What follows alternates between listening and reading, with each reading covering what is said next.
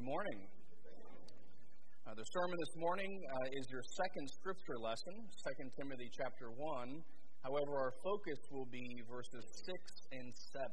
So 2 Timothy 1, verses 6 and 7. So please open up there if you have your Bibles or grab your bulletins. Let me open us with a word of prayer as we begin. Father in heaven, we thank you for the worship of the triune God.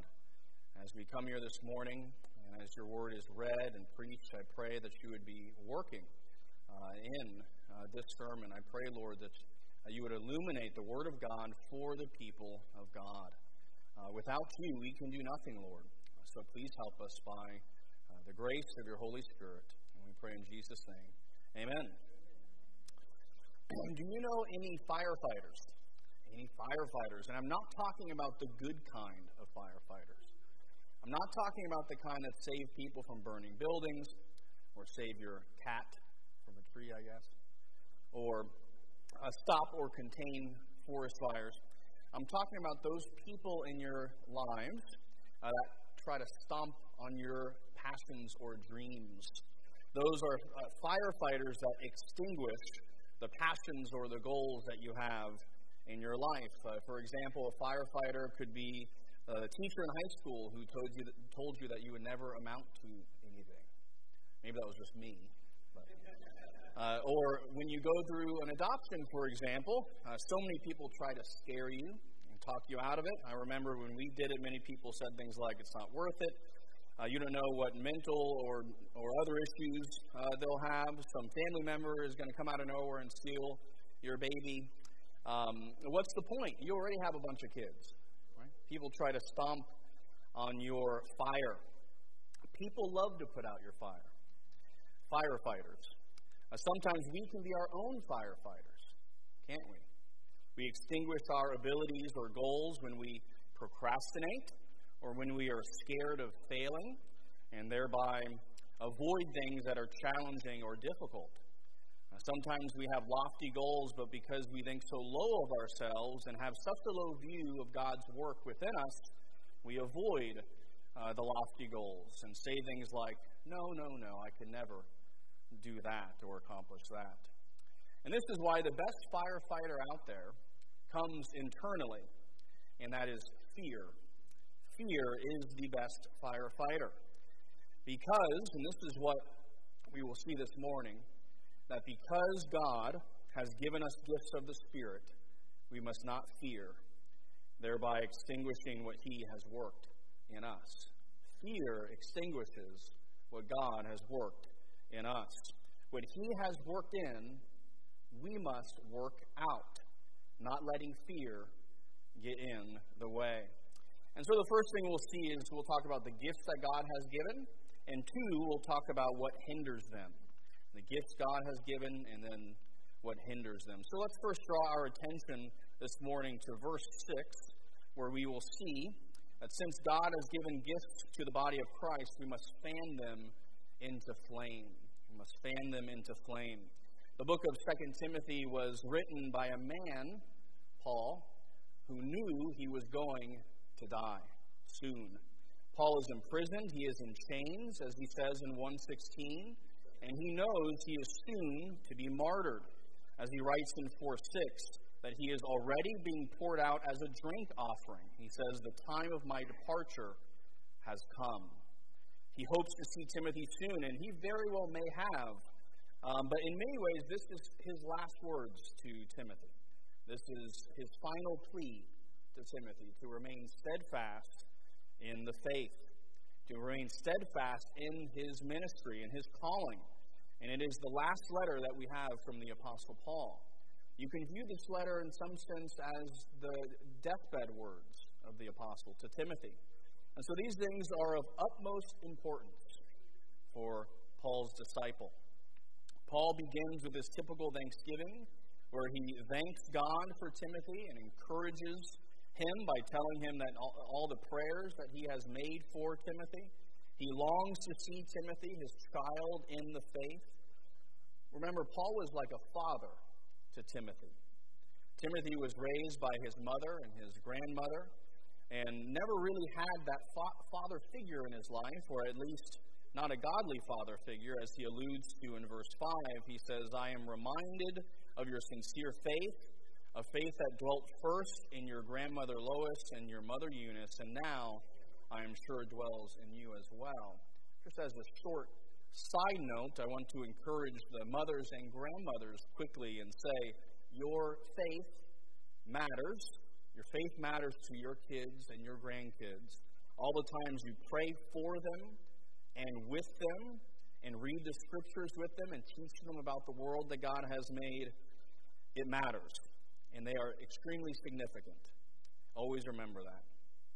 And we see that here from the Apostle Paul.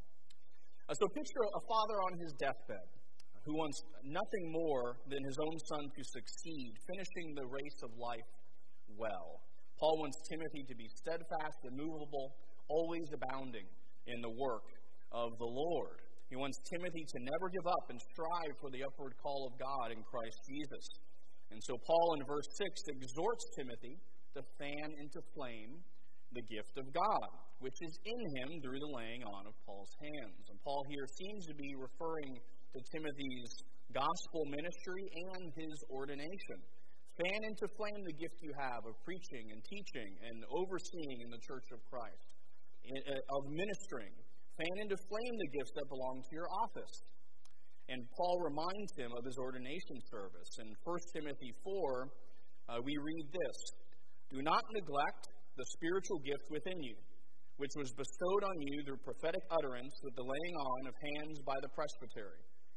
Take pains with these things.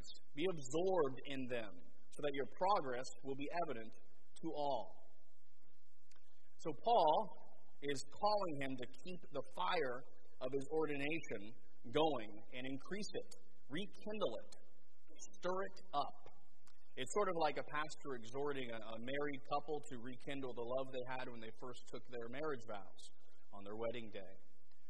For how easy is it to lose the fire you once had in all sorts of things in life? You have to keep the fire going, or it will surely go out, won't it? We have examples of this in Scripture. Remember what Jesus said to the church at Ephesus in the book of Revelation.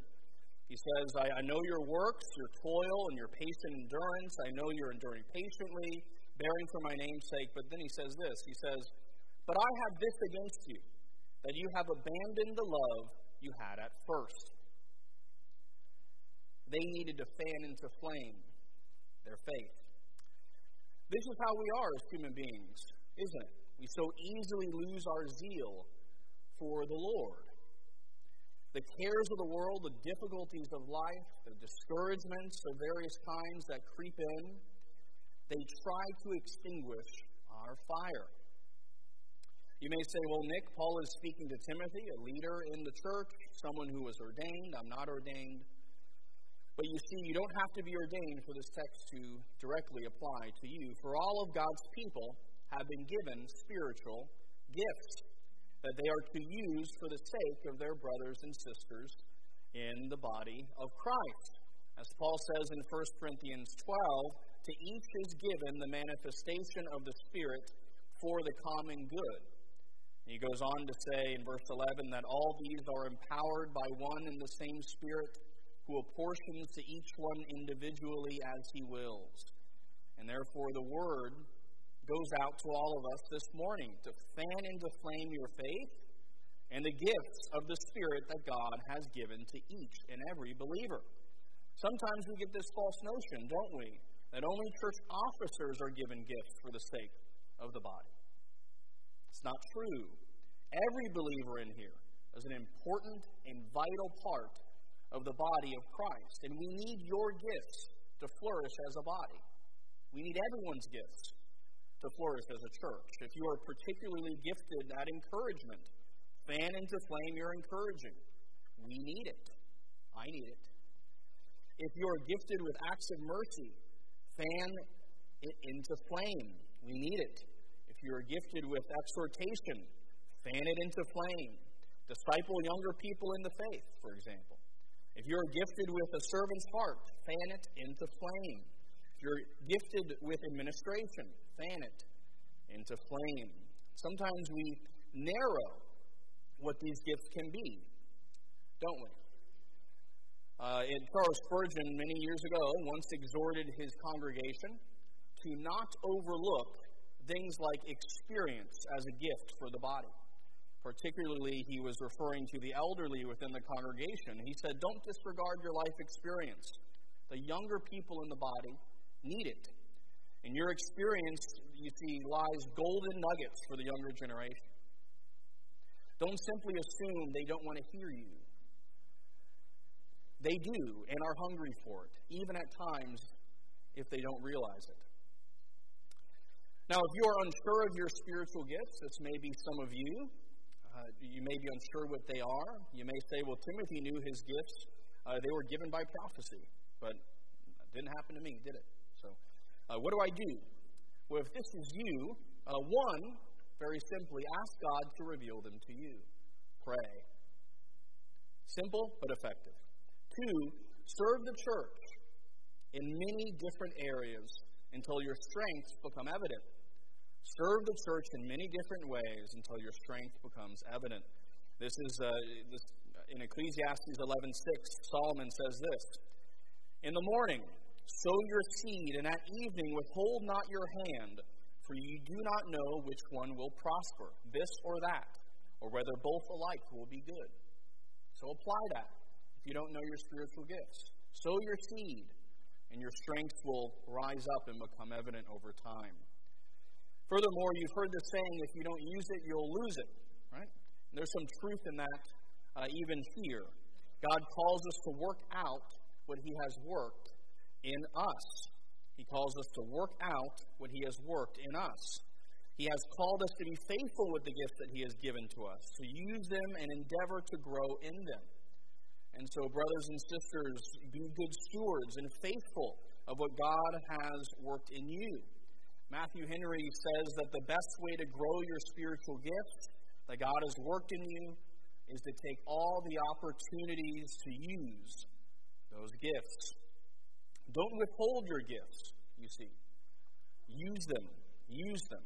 So many Christians have this mindset. They think, what can the church do for me? And they forget that the church needs them. Every individual in the body of Christ is important and vital for the health of the church, which is why it is so heinous when professing Christians show no care for the body of Christ, the visible church. So we see, fan into flame, stir up the gifts of God that are within you, for you were bought with a price. And so Paul in verse 6 is exhorting Timothy to stir up the gift of God in his life, referring to his gospel ministry. And the principle behind this for all of us is because God has given us gifts, we must fan them into flame, lest we be unfaithful with the blessings of God, like the man who hid his talent in the ground, for example. Now let's draw our attention to verse 7, where we learn this, that since fear is opposed to God's work in us, we must cast it out. Since fear is opposed to God's work in us, we must cast it out. In verse 7, Timothy seems to have been a timid soul. He seems to have been a timid soul. His timidity seems to have been something Paul wanted to hammer over and over again with him and encourage him to be brave and courageous. Paul wants Timothy to not fear, or another way it could be translated as timid, as Paul does not fear his impending death. Right? Follow me, Timothy, as I follow Christ.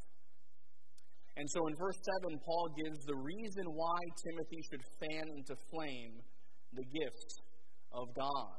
Because he has been given a spirit that is not consistent with fanning, fanning into flame the gifts of God. See, if you're not fanning into flame your gifts and callings that God has given you, you are operating in accordance with another spirit, not the spirit that God has given you. Fear is of the old man, not the new man, which is being renewed in knowledge, righteousness, and holiness after the image of its Creator. To be clear, Paul here is referring to not exactly to the Holy Spirit that dwells within us, but the effects of the Holy Spirit on our spirits, as the Holy Spirit's indwelling has an effect on our souls and our spirit. The Holy Spirit has taken out your heart of stone. He has given you a heart of flesh. And so Paul is referring to the new heart or new spirit that is within you, having been changed by the Spirit of God. And so having been changed, fear no longer belongs to you. This is what Paul is saying. But what does belong to you? Fear no longer does, but what does? Power, love, and self-control. For you have not been given a spirit of fear, but of power and of love and of self-control. So let's break these down here. First, power. Remember what Paul says in 1 Corinthians. He says that the word of the cross is folly to those who are perishing, but to us who are being saved, it is the power of God. And he goes on to say that those who are called, both Jews and Greeks, Christ, the power of God and the wisdom of God. So you see, Christ is the power of God, and the gospel is the power of God. And therefore, since you are in Christ and have been given His Spirit, you have the power of God. This power is not the power that the world knows. It's not the power to abuse or oppress or control, but the power to endure suffering, the power to turn the cheek, to serve God and love neighbor. And most of all, you have the power of the gospel message. For the gospel is the power of God unto salvation. You have been freed, you see, from the bondage of sin, and now live in the Spirit, where you have the power and freedom to follow Christ, even to death. For the same Spirit dwells in every believer, the very Spirit that rose Christ from the dead. This type of power, you see, is opposed to fear. You've not been given a spirit of fear, but of power and love. So the Spirit is given, the believer is given a spirit of love. How is love opposed to fear? How is love opposed to fear? You see, a fearful person thinks about themselves.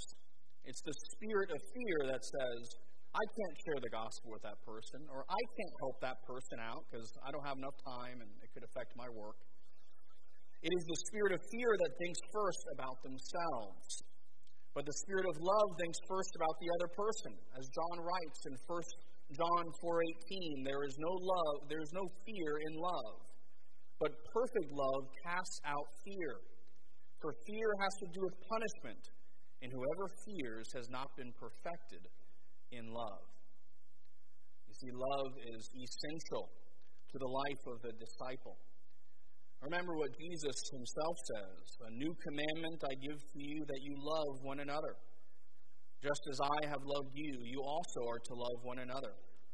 By this all people will know that you are my disciples, if you have love for one another.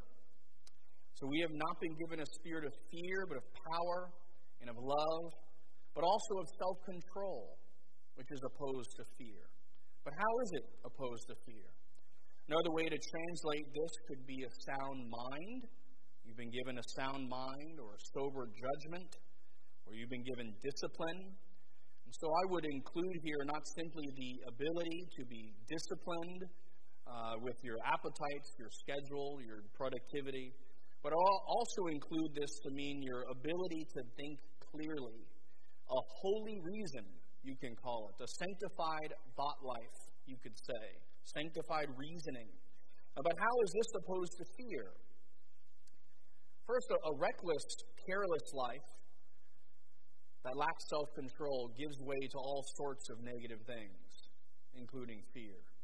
If you're living just following your appetites, you're untrained to handle fear when a trial or a difficult situation arises. Two, someone who's disciplined in thought is capable of thinking through a difficult trial, biblically, calmly, looking to God's answers in Scripture.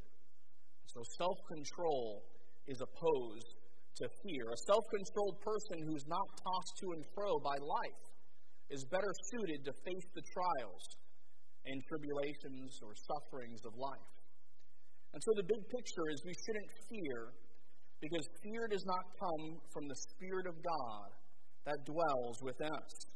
And the things wrought by the Spirit in our spirit are opposed to fear, power, love, and self-control. You see, if you have believed on the Lord, you are being sanctified. As Paul says in Colossians, you have put on the new self, which is being renewed in knowledge after the image of its Creator. You are being changed by the Spirit of the living God. And so you have a spirit not of fear, but of love and of power and of self-control. I'm sure you guys know this, but kids do some very foolish things, right?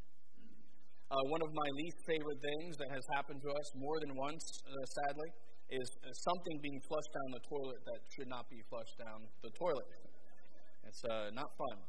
Last year, one of my kids flushed a remote control down the toilet, a pretty large one, down our bedroom toilet.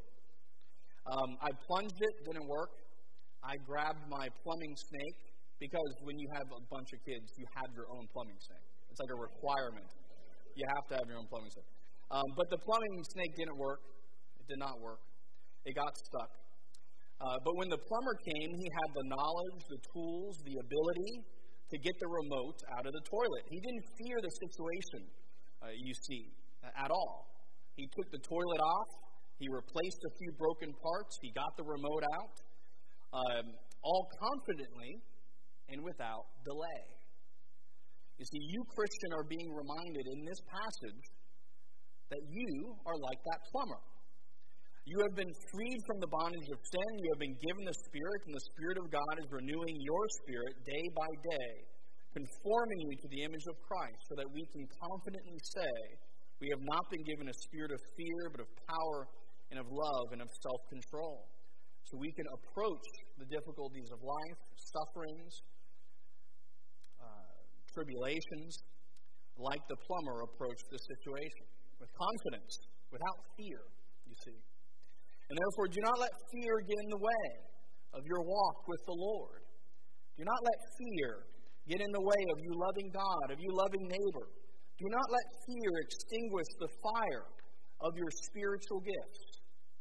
Increase them all the more as we see the day drawing near. Because God has given us gifts of the Spirit, we must not fear and thereby extinguish what He has worked in us. You see, you are no longer characterized by fear. You are characterized by power and of love and of self-control. Why? Because the one who has come in power and love and self-control, satisfied God's justice on your behalf, purchased you by His blood, has given you the Spirit in order that you may do the works that He did, the works of power and of love and of self-control, which cast out fear. For this salvation of Christ, as Paul says in Titus, has appeared, bringing salvation for all people, training us to renounce ungodliness and worldly passions, and to live self-controlled, upright, and godly lives in the present age. And so, brothers and sisters, remember who you are in Christ Jesus. Remember that your life is now hidden with Christ in God, and that you no longer have anything to fear. Remember what Paul says later in our passage in verses 8 and 9. God has saved us and called us with a holy calling, not according to our works, but according to His own purpose and grace, which was granted us in Christ Jesus from all eternity, but now has been revealed by the appearing of our Savior Jesus Christ, who abolished death and brought life and immortality to light through the gospel. And so in light of this marvelous gospel and the salvation of our Lord and His mighty work in us, cast out fear. Cast it out. If you're struggling at work, worried you will lose your job, cast out fear. If you're lonely, cast out fear. If you're sick or dying, cast out fear.